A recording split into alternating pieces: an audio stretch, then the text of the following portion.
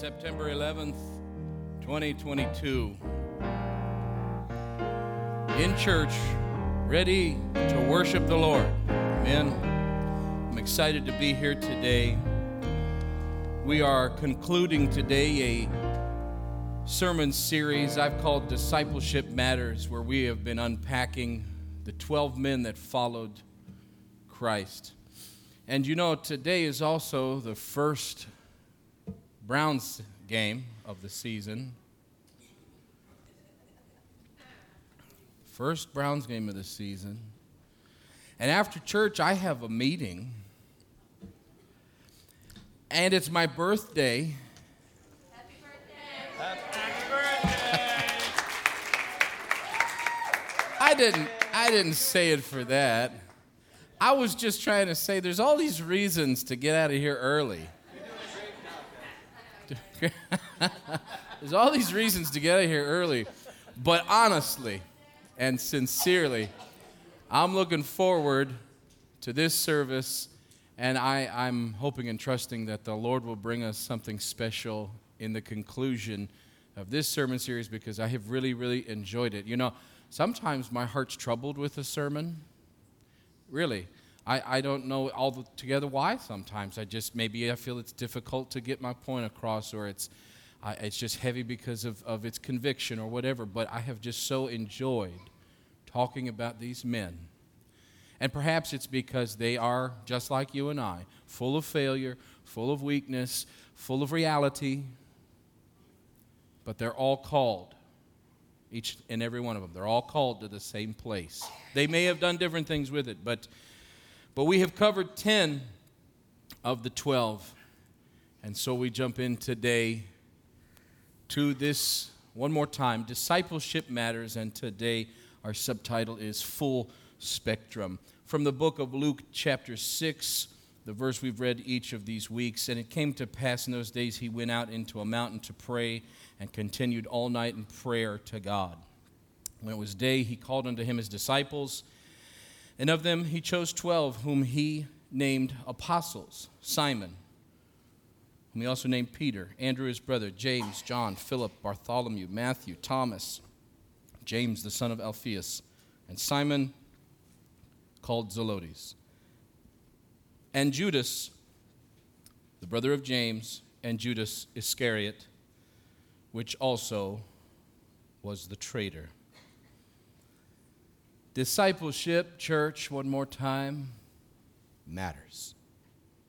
Discipleship matters. If you believe that you can be a Christian and not discipline yourself, you are in error. You're simply wrong about it. God calls people to the cross to change them. Amen? He calls them as they are, but not to remain and to stay as they are. He calls them to undergo a transformation, as it were a metamorphosis, or as the word says in John 3, to be born again of water and of spirit. It is not God's will for us to remain in sin, but through the renewing of our minds, through the regenerative power of the cross and the Holy Ghost, to be new creatures in Christ Jesus. Old things have passed away, and all things have become new. A disciple is a learner. A disciple is a pupil. Quite simply said, a disciple is one who is disciplined. Disciplined. And there are, depending on the person, areas in our lives that are easy to discipline. If you're an early bird, it's easy to get out of bed and be out on your way and be productive in the morning, isn't it? It's just easy because you're just made that way. But if you're a night owl, you strain against all of society. Amen. I see a lot of head nodding because no one apparently wants to say, yeah, that's me, I know. I'm the guilty party that's always running late. Oh, all right, just lie about it. That's fine. Yeah, it requires discipline. You have to make yourself go to bed sometimes, amen? Well, I guess I'm just talking to myself. I'm that way sometimes. It's a stupid show, Dan. Turn it off. Let's go to bed. Let's go to bed. Discipline yourself to do the right thing. Many people teach that, hey, you want to discipline yourself? Start every day by making your bed. You will have accomplished something. Even if the rest of the day goes off the rails, you will have done something. This is the first step for them. Make your bed. We have to discipline ourselves in Christ to follow him as he wills, as he speaks, to do what he has called us to do, to be where he has called us to be, to speak the words that he has told us to speak. And that's difficult for humans because we are full of what? Ourselves. We're full of ourselves. Each and every one of us. Even after we get the Holy Ghost. We war against the flesh, which is why Paul writes to us to mortify the deeds of the flesh.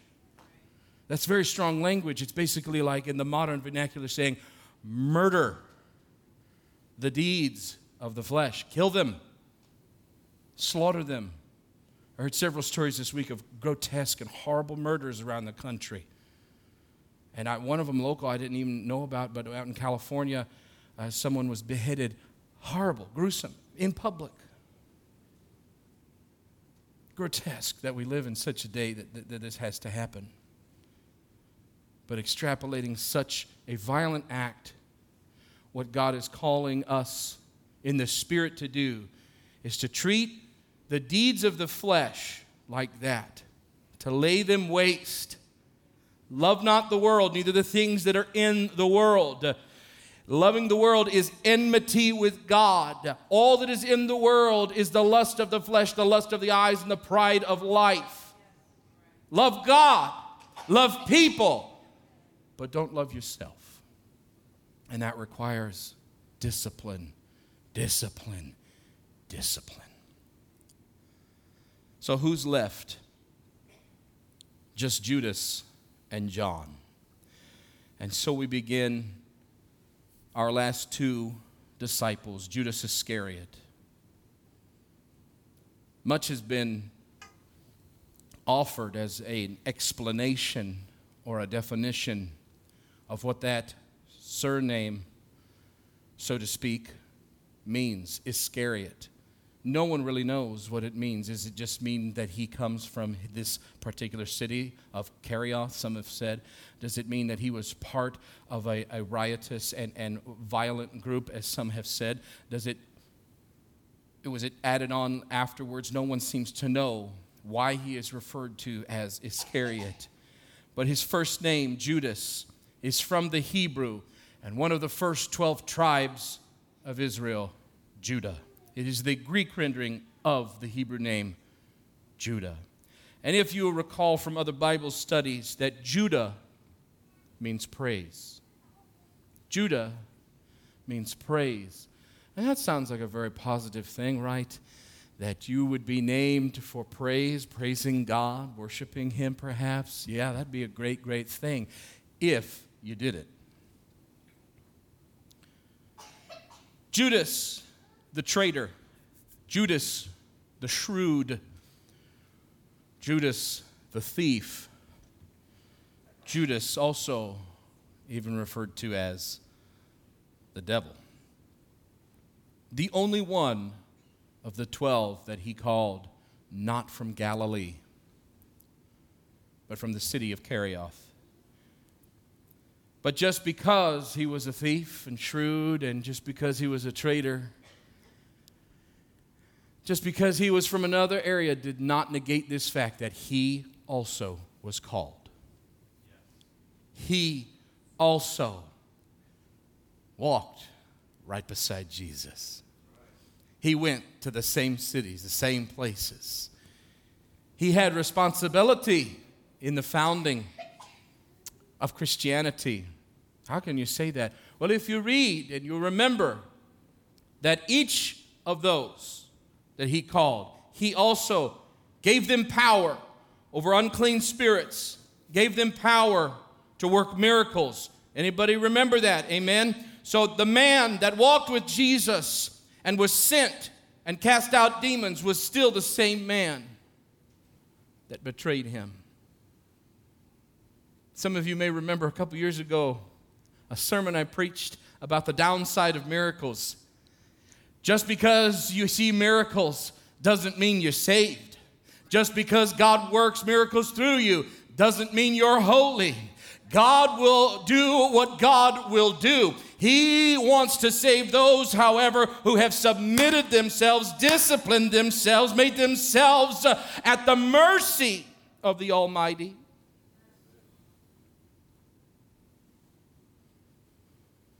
Yeah, he witnessed all those same things the other 12 did. Peter walking on water, Jesus raising Lazarus, on and on we could go. Judas likely was highly intelligent. I say that because he was entrusted with the money. You remember a couple weeks ago we were talking about Matthew. Matthew was an accountant of sorts. He did the trading, right, for the Romans. He had plenty of experience doing it. But somehow or other, Jesus said, no, let Judas take care of the money. As if he didn't know. Yeah, well, certainly he knew, but still. He was likely very intelligent, likely very trusted by many of the others, if not all of the others, that it's in capable hands. It's in wise hands. The money is in a good place. The Bible says that the thief comes not but for to kill, to steal, and to destroy. And for Judas, that thief, that enemy, was the priesthood.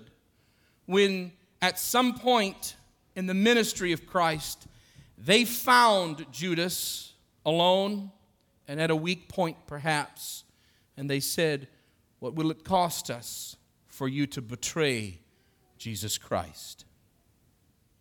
What would it cost us for you to sacrifice this man who is turning our world absolutely upside down? And so no one really knows the exact reason. Perhaps we could say it was greed. He just wanted the money. But you said he already had the money. And John writing said that he was stealing money from the bag. Was it just greed? Seems to me not a complete picture, but perhaps it had a little bit to do with greed. Some have said, well, he was a radical. He was like the Zealots, and he wanted Jesus to become king, not in name, not in just this power of what we were seeing on the sidelines, but he wanted him to become a true king and a royal figure in all of Israel. And so he thought this would force his hand. Some have said. I'm not sure if that captures all of the picture either. Maybe. Or perhaps it was simply this. After 3.5 years of witnessing all this amazing stuff, perhaps Judas just thought, he's going to get out of it anyway. I've seen him escape death before from these guys. He just slips right through their hands. They can't hold him, so why not take 30 pieces of silver while he escapes?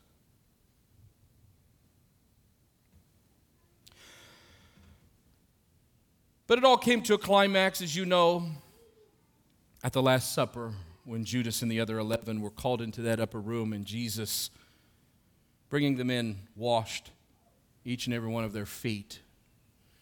He took the bread and he said, this is my body broken for you. He said, this is my blood. Drink of it, each and every one of you. This is the new covenant I'm making with the world.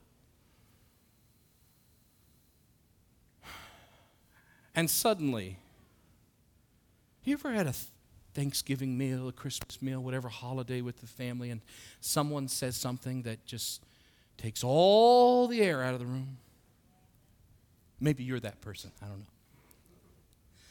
Well, Jesus all of a sudden says, in the midst of this very, very moving and passionate meal. He says, one of you is going to betray me. Is it I? Is it I, Lord? Is it I?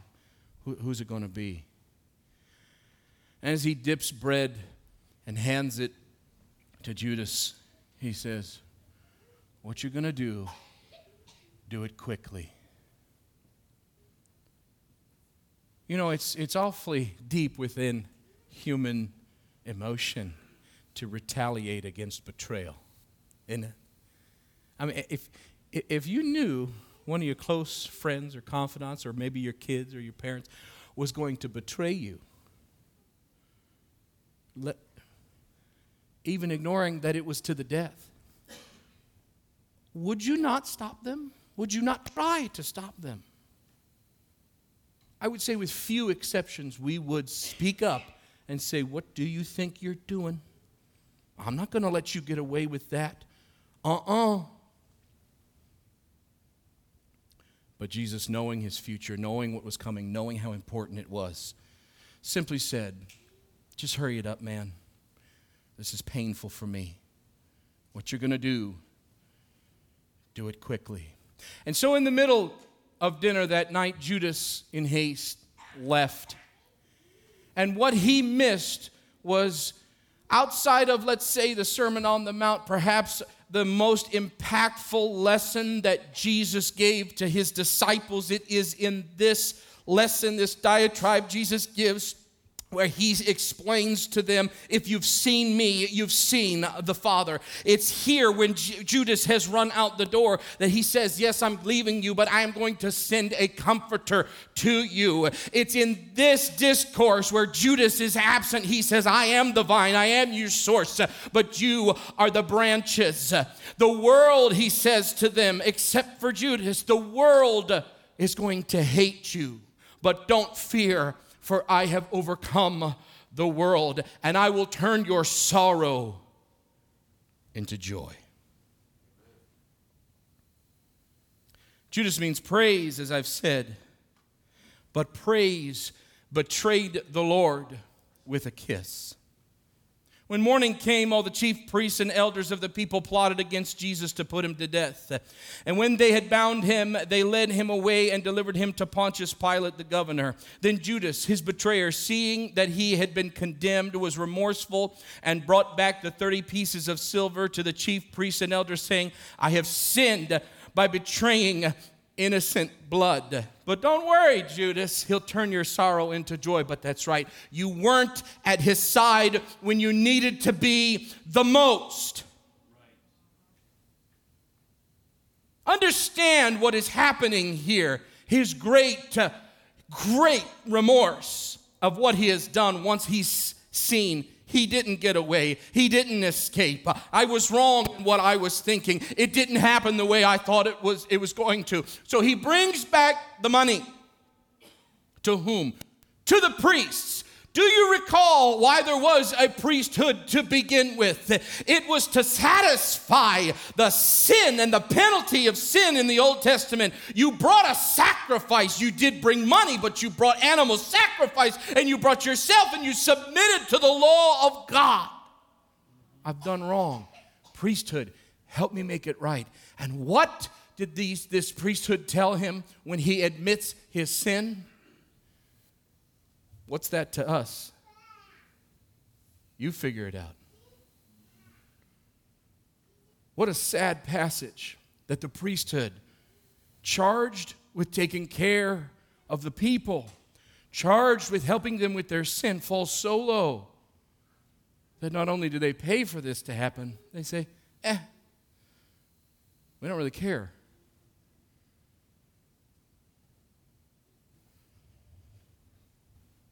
He tosses the money down, throws down the pieces of silver in the temple and departed, and he went and hanged himself.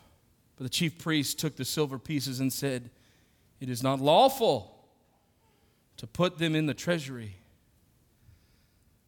Isn't it amazing? The priesthood said, it's fine for us to pay you maybe out of the treasury, but we can't put it back into the treasury.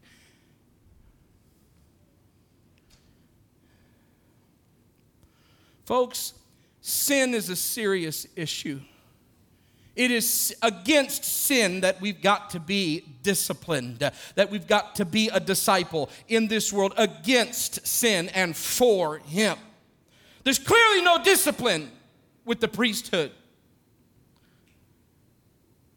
They consulted together and bought with them the potter's field to bury strangers in. Therefore, that field has been called the field of blood to this day.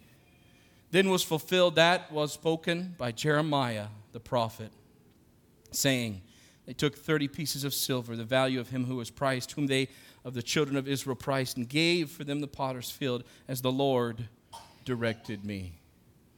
This is a very obscure story, and I pardon me that I'm taking a little bit of extra time to tell this sub-story about Judas. You know, this potter's field, this field of blood that was purchased, in the Old Testament, it was called the Valley of the Son of Hinnom.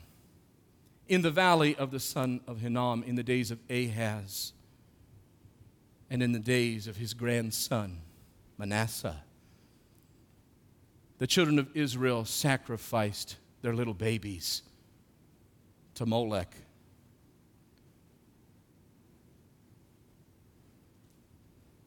Isn't that a wonderful thing? Oh, no, not the act. Not the act. But this is how all-encompassing the sacrifice of Jesus is. That even in his betrayal, he purchased that field. He purchased those little babies. He purchased those that the world has thrown aside. This field, the potter's field, where they would bury strangers, was nothing more in this day than a heap of trash. It was the dump for the city. But God says, I'll take your trash. I'll take what you reject, and I'll turn it into something wonderful. But Judas, you didn't catch the message. You were absent. Even when you were present, even when you were there, all you could think about was the money. All you could think about was the power. All you could think about was the control.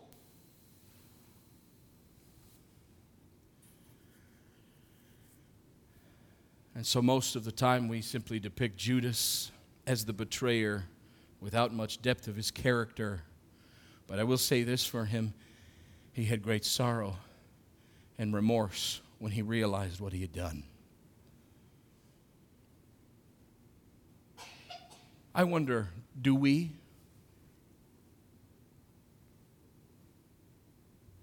It's awful quiet in here. I wonder, do we realize it when we've done something wrong? And I'm not trying to say that we ought to go out and hang ourselves as Judas did, but I am saying, do we realize it or do we excuse it away? Oh, I wish I had a witness in here today. See, it's tight and it's uncomfortable. I've been talking lightheartedly about 10 other characters, and all of a sudden I'm talking about Judas the betrayer, and we don't like to associate ourselves with such a person. We're not like that. We've never betrayed Jesus. We've never denied him, Peter. I wish I had a witness right now. On this night, Peter did not necessarily, sell him for money. He sold him out for nothing. He sold him out just for his reputation. I tell you, I have not been with him.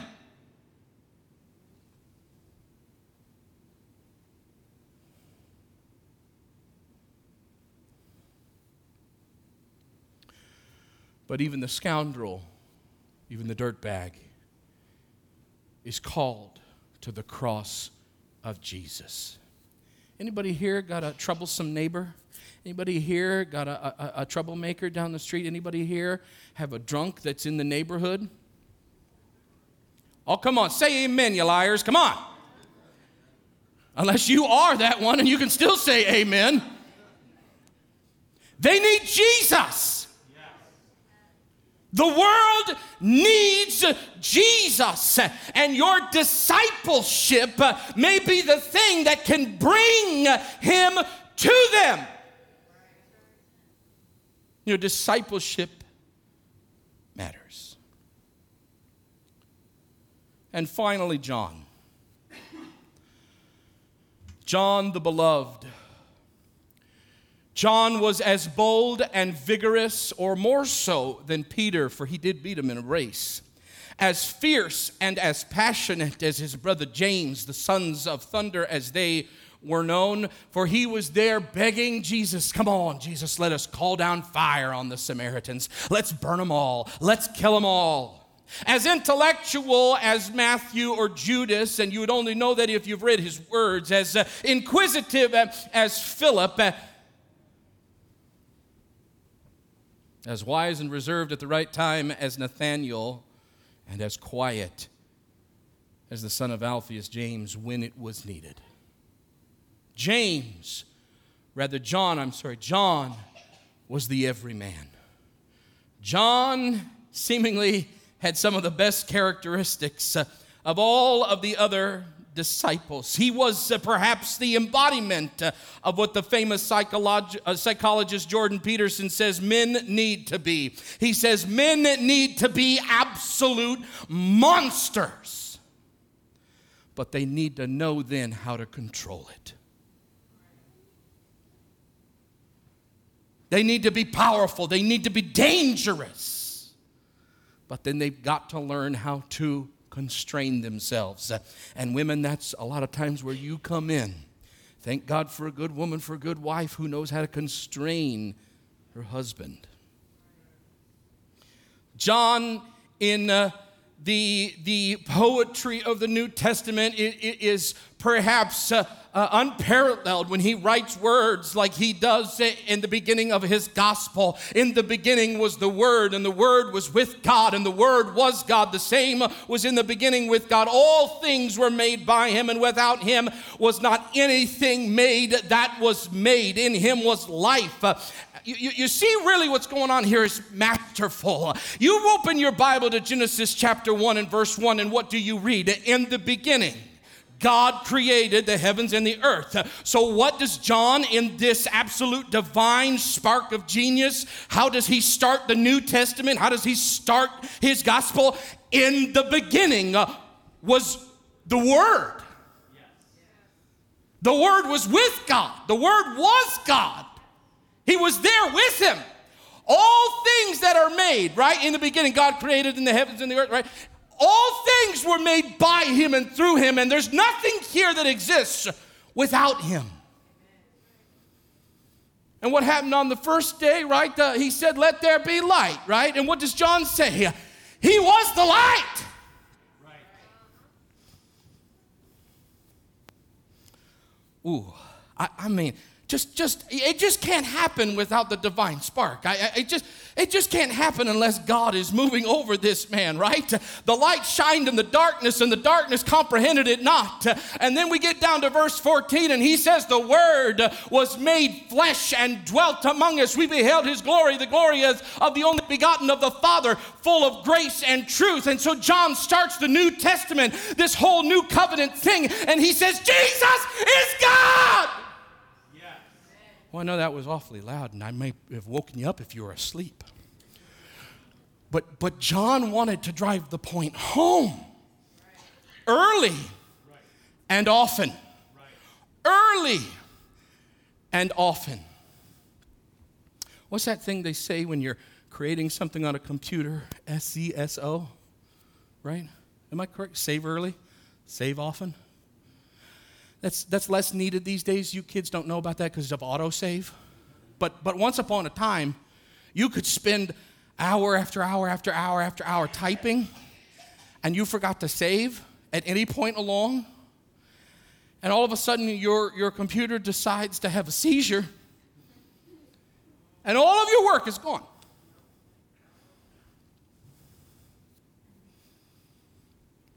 So John wants to make no mistake about understanding who this Jesus is, right? He is the Word. He is God. He is the one we were looking for, and he came in flesh. In the Gospels of Matthew, Mark, and Luke, they tell us what Jesus did, where he did it, when he did it. But it was John more than any other who tells us who Jesus is. John knew who he was more than the other 11, because while the others were mesmerized, as was John, and while the others were motivated, as was John, and the others called him rabbi, as did John, John, more than any other, was desperately in love with Jesus. Come on, church, if you really believe that discipleship matters, if you believe that you need to be disciplined, learn this lesson. If you've ignored me for 3 other weeks, hear me right now. You need to be absolutely desperately in love with your Savior, with your Master, with Jesus Christ. It's the most important relationship you'll ever have. It's the biggest thing you'll ever do. It's the most important commitment you'll ever make. You've got to see him high and lifted up. His glory filling the temple. His glory filling the whole earth. You've got to be outside of yourself in love with Jesus Christ.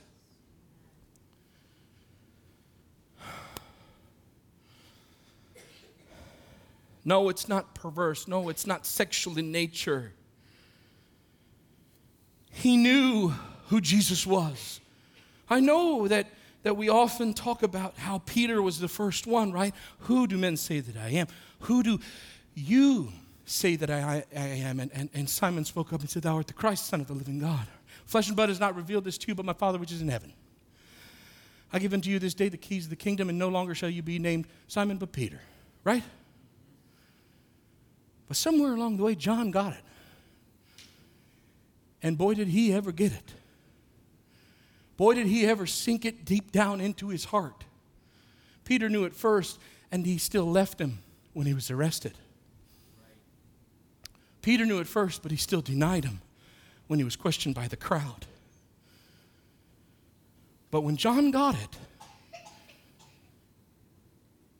as the psalm says, he hid it in his heart that he might not sin against God. He knew who he was. And if this is God walking with me and talking with me, I better observe the words of Moses, that thou shalt love the Lord thy God. What did he say? That thou shalt follow around the Lord thy God? That thou shalt just do whatever he says? Well, yeah, maybe some of those things too. But no, he says that thou shalt love the Lord with all thy heart, with all thy... Oh, I wish I had a witness right now. Discipleship, church, discipleship matters. You better know who he is. And if you know who he is, you ought to be in love with him. With all your heart, with all your soul, with all your might. John writes to the world many essential things. That God is light, that God is love, that we should love God, that we should love one another. He tells us who Jesus Christ is and what it means if you're anti-Christ. I know a lot of the Christian world likes to get obsessive about eschatology or the end of days or when he's coming back, but John speaks up and says, hey, while you're waiting for the son of perdition, let me just explain to you what the Antichrist is. It's anyone who has denied that Jesus has come, anyone who has denied that Jesus is God, anyone who denies that Jesus is the Messiah, and he was absolutely beside himself if anyone were to deny who Jesus was. He writes in one of his letters, 1st, 2nd, 3rd John, he writes in one of his letters about some jerk in one of the churches. He says, I can't wait to get there to kick him out of the church. Now that's modern vernacular, but you read it, that's what he said. He's in the church and he's causing trouble. He wants to be the preeminent one. Jesus is the preeminent one. Oh.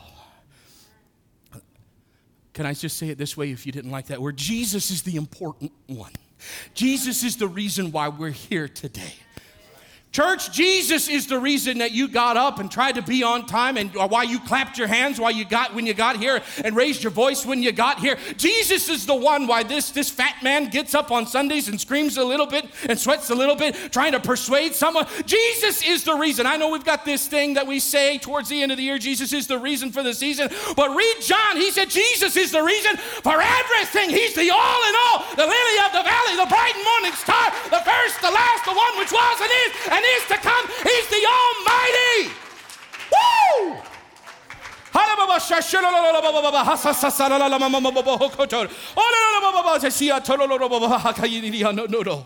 Oh, Jesus. Oh, Jesus, Jesus. Oh, hallelujah. Oh, hallelujah. Jesus, Jesus, Jesus, Jesus. He had no stomach for a world that would deny who he was. He had no stomach for a world that would deny the work of the cross, because he was one of the 12, the only one who saw him crucified.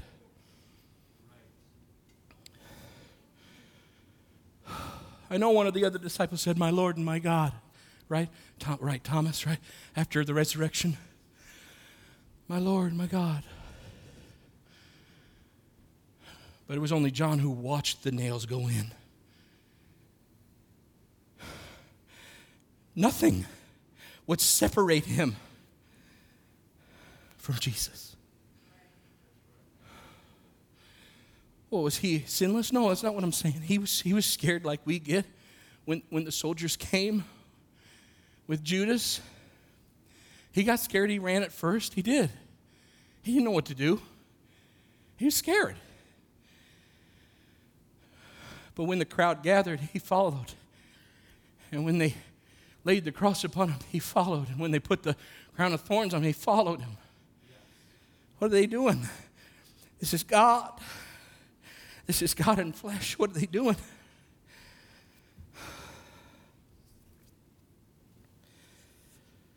The same night, Judas betrayed with a kiss. Jesus embraced John to his chest. When you come to church, I think it's very seemingly trite and simple and dismissive. What are you trying to get out of it? Right? But it's a very worthwhile question, because at the Last Supper, Judas had on his mind, when can I get out of here when they won't notice? I've got to go and tell them where he's going to be. You know, kind of like we come in on church on Sunday and we trying to figure out, what we're going to do afterwards, who we're trying to talk to in church and who we're trying to avoid in church, and or whether or not we're going out, or do we have a ham in the oven at home, and we've got all the thoughts of the week yet to come. But John's there, and he's just thinking about Jesus. He's just trying to get closer to Jesus. He's moving, he's doing musical chairs to try to get the closest seat to Jesus.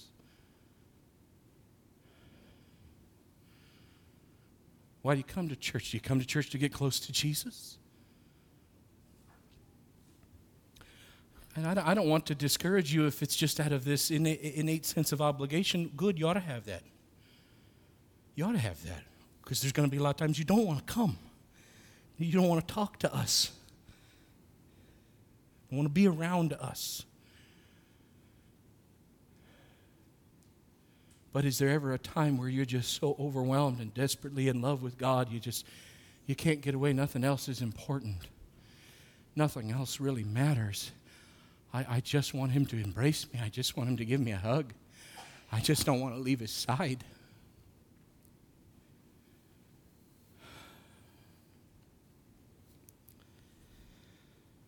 John repeatedly taught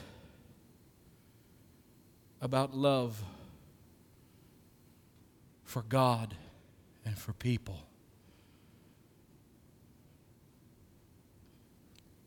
But again, he had no room for those who would deny him. And whosoever shall not receive you nor hear you, he took it to heart. When you depart thence, shake off the dust under your feet for a testimony against them. Verily I say unto you, it shall be more tolerable for Sodom and Gomorrah in the day of judgment than for that city that would deny Christ. Whew. Oh, those are heavy words, folks. We got a world that is just our culture now. American culture is just nothing but Sodom and Gomorrah.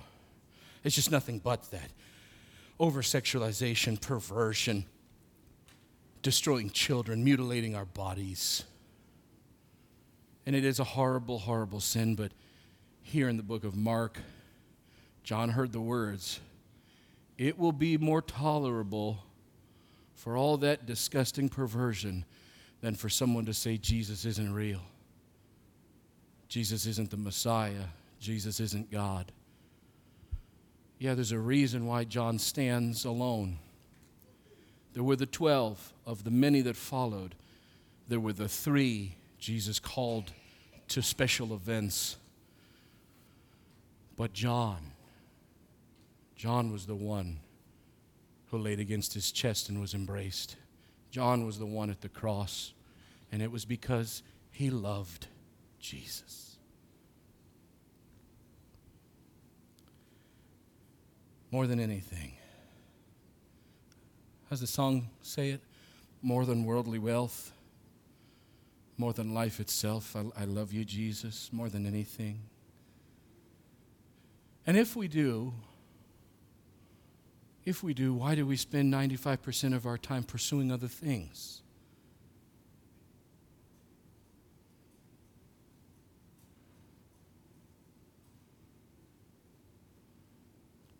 Not that we can adequately measure out the time to satisfy him. He's worth every second. Amen? He's worth every second. He's worth every dollar. He's worth everything. But why do all of the things of life and of this world loom so large and we put him on the shelf? That's not where he belongs, church. He belongs high and lifted up.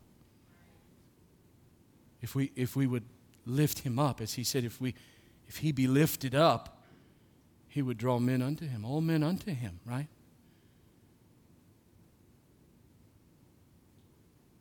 Draw all men unto him. You don't need to be scared by a skeptic or a cynic who doesn't believe. You need to be bold in the Holy Ghost and proclaim, the fool has said in his heart, there is no God.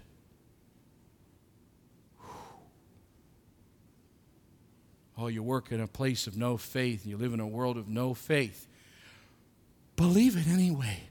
Proclaim it anyway. Preach it anyway. Live it out anyway. Don't be afraid, I'll lose my job. Well, I got news for you. There will come a time that you will not be able to buy or sell. You know who wrote those words? John.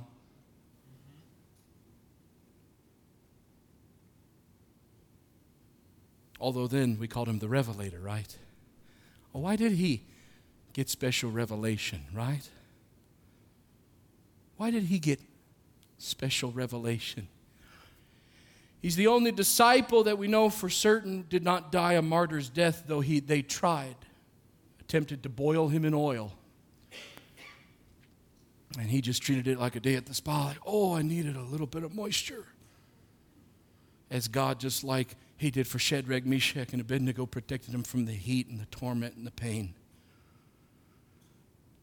We got to get rid of this John. We can't kill him. Let's put him in exile. Put him on the island of Patmos. That wasn't enough to stamp him out either. I was in the Spirit on the Lord's day. I saw him. That one I called the Word a long time ago. That I saw him. That one I'm deeply in love with. I saw him. He's the first and he's the last. He's the Alpha and the Omega. And he begins to write and to describe, have through this vision, all these many things that are yet to come. And we look for this day, right? The day of the Lord. We look for all these things to come. We ask ourselves, has this happened yet? Has that happened yet? Are we waiting for all of it? How much time is there left? All the while, John's really trying to tell you that you don't need to be obsessed with all the torment that's coming to the world. Those things are going to come. What you need to be obsessed with and understand, it's the revelation of not John. It's the revelation of Jesus Christ. Because when all of those things happen, after all of it, it's him that's going to descend. It's him that's going to come and take his church. It's him that's going to establish New Jerusalem. It's him that's going to be on the throne. and that river of water flowing out from him, and the tree of life on either side of it, where you can come and eat freely at any time, at any season. It never ceases to bear fruit. It's about him. It's about Jesus. Church, get this in your heart. Get this deep within your soul. You might look to the Sunday school teacher, to the preacher, to the song leader. Your discipleship matters. You have to know who he is. You've got to fall in love with him and not leave him. And know this, he'll never leave you, as our musicians would come. He'll never leave you. He'll never forsake you. He'll never stop loving you. What could separate you from the love of Christ? Peril, sword, things present, things to come, angels or demons. Paul says that none of these things could separate us from the love of God, from the love of Christ. Nothing. Nothing that has ever been, nor is, nor ever will be. Nothing can separate us from the love of God. Would you stand with me, church? But here is the cold, hard fact. There are many things that separate our love from him. He'll keep on loving us, but will we keep on loving him? Did you hear the preacher? We'll forget about him. We'll deny him. He'll never do that to us. So as I conclude today, can I just ask you, do you love him? Do you love him? He loves you. Wretched as we are, sinful as we are, arrogant as we are, hateful as we are, he still loves us. He still loves us. And he's called us to be a disciple. He's called us from the multitude. He's called us and said, I want you. I want you. I want you. Like the original Uncle Sam, I want you. So come unto his kingdom. Come into his service. We talked about it last week as he spoke to Peter. Come and dine. Come and spend time with him. Come in and do mighty things for him. Love him with all your heart, all your mind, all your strength. Would you raise your hands towards heaven right now and begin to speak to the Lord? There are some things I may not know. There are some places I can go, but I am sure of this one thing: my God is real, for I can feel him in my soul. My God is real. He's real in my soul. My God is real, for he has washed and made me whole.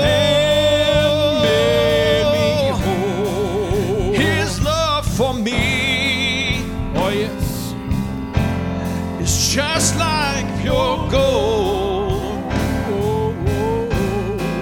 My God is real, for I can feel him in my soul. as we continue to sing this today, I invite you to come forward and fill this altar with prayers and fill it with He's praise real in my soul. and fill it with love for the Lord and for your brothers.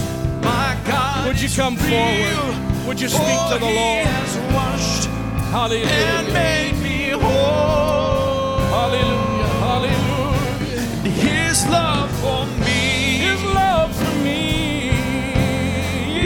just like your gold. My God is real, for I can feel Him in my soul. Some folks may doubt, some folks may scorn, all can go on and leave me alone. But as for me, I'll take God's part.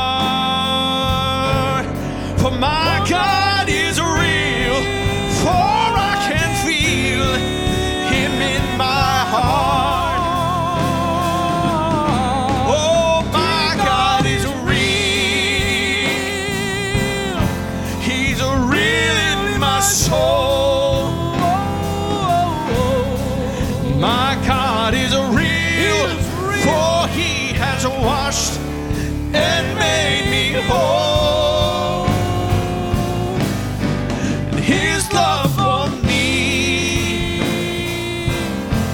is just like your gold. My God is real, for I can feel Him in my soul. I cannot tell just how you felt when Jesus washed all your sins away. But since that day, yes, since that very hour, God has been real, for I can feel His holy power. Oh, my God is real. He's real in my soul. My God is real, for He has washed and made me whole. His love for me is just like pure gold. My God is real, Hallelujah. Hallelujah. for I can feel Him in my soul. As we were singing this, I really felt the Lord speak to me just a moment ago that there may be one, and there may be more than one person who really feels like you need a miracle. I don't know what it is that you need a miracle in, whether it's healing or finances, but if you feel that's you today, I want to ask you to come to this center aisle. If there's more than one, just make a line behind them. If it's just one, that's fine, and if there's none, well, then that's fine. But as we continue to sing it, Aaron, I want you to come, and I'm going to anoint you with oil that God would give you the desires of your heart. Come on, let's sing it one more time, church.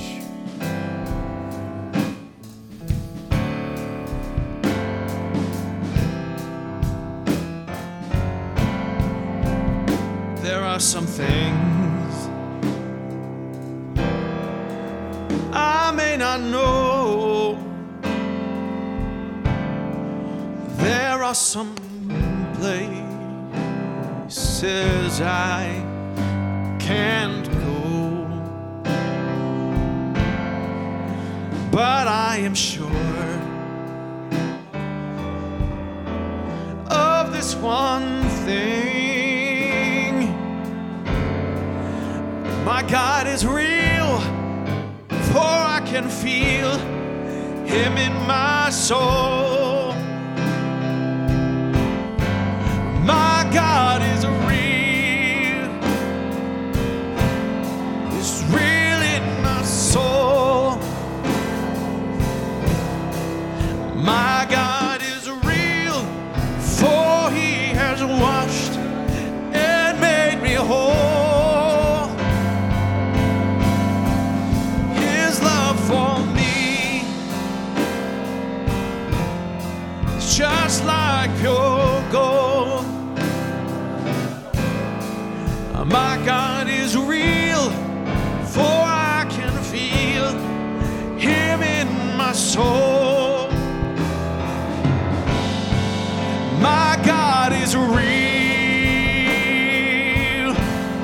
is real in my soul. Oh, my God is real, for He has washed and made me whole. His love for me is just like pure gold. My God is real, for I can feel Him in my soul. I cannot tell just how you felt when Jesus washed all your sins away. But since that day, since that very hour, God has been real, for I can feel His holy power. Oh, my God is real. He's real in my soul. My God is real, for He has washed and made me whole. For me, it's just like pure gold. My God is real, for I can feel Him in my soul. My God is real. He's so real in my soul.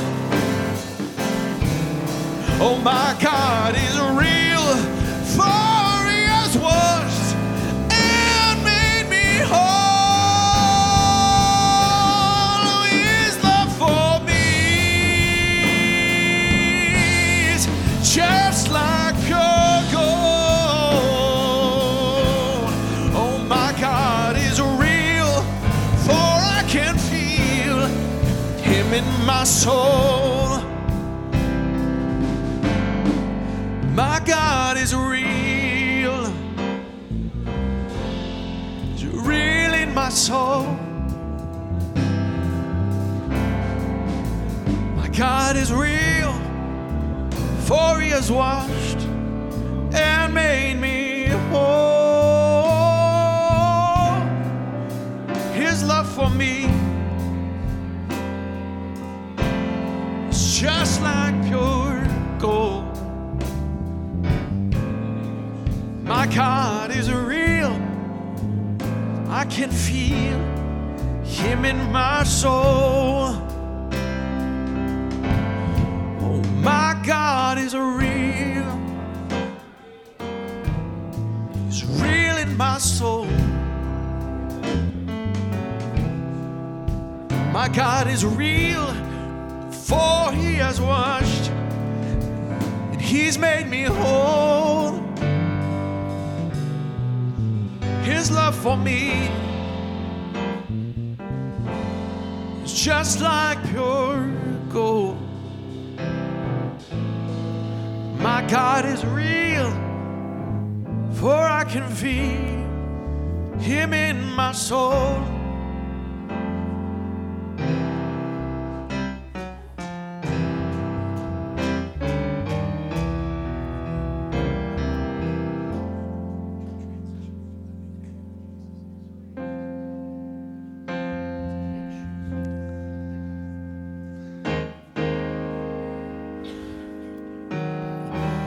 The Jews were talking to Jesus, and they said, just who are you? You claim to be the Christ, greater than Abraham too. Jesus said, everything that you said is true. I'm greater than Abraham, and before there was an Abraham, I am the great I am. Yeah, Let me tell you who Jesus Jesus is. He's the rock of all ages. He's the Alpha and the Omega. He's the Heavenly Father. He's the beginning and the end. Much more than this, my friend. He's the Son of Man. He's coming back again. People today, they use his name, but it's usually in vain. How sad.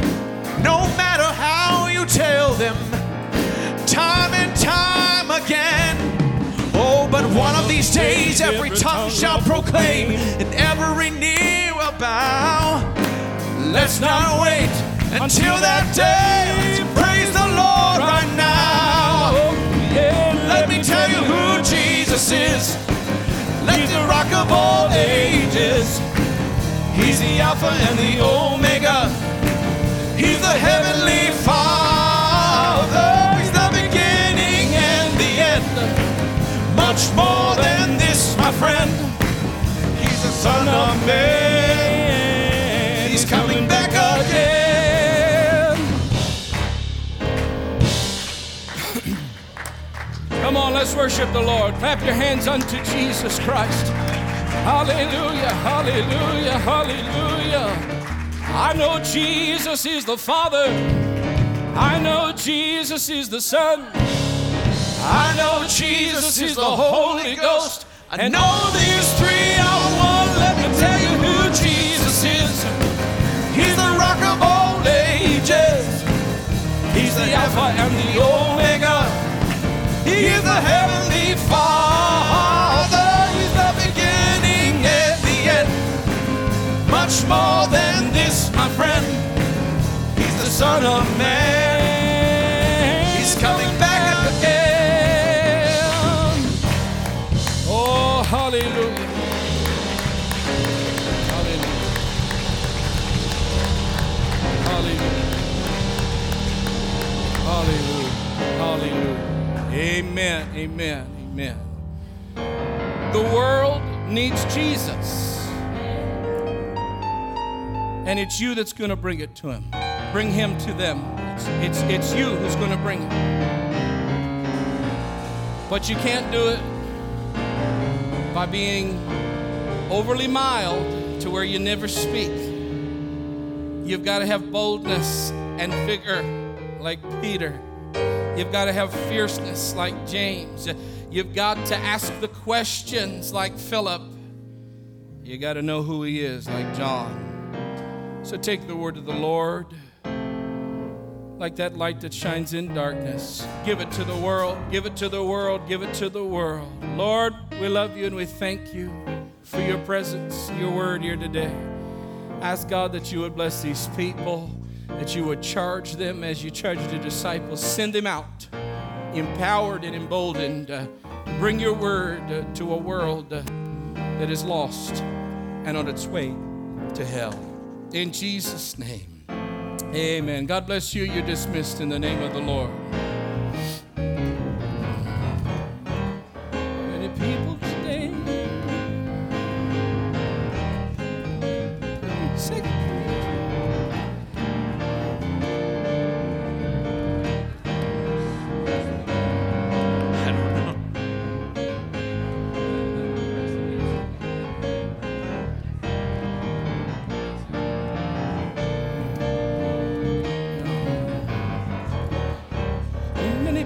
Today they love Jesus, but they don't really know who he is. They put him second place in the Godhead, and to me that's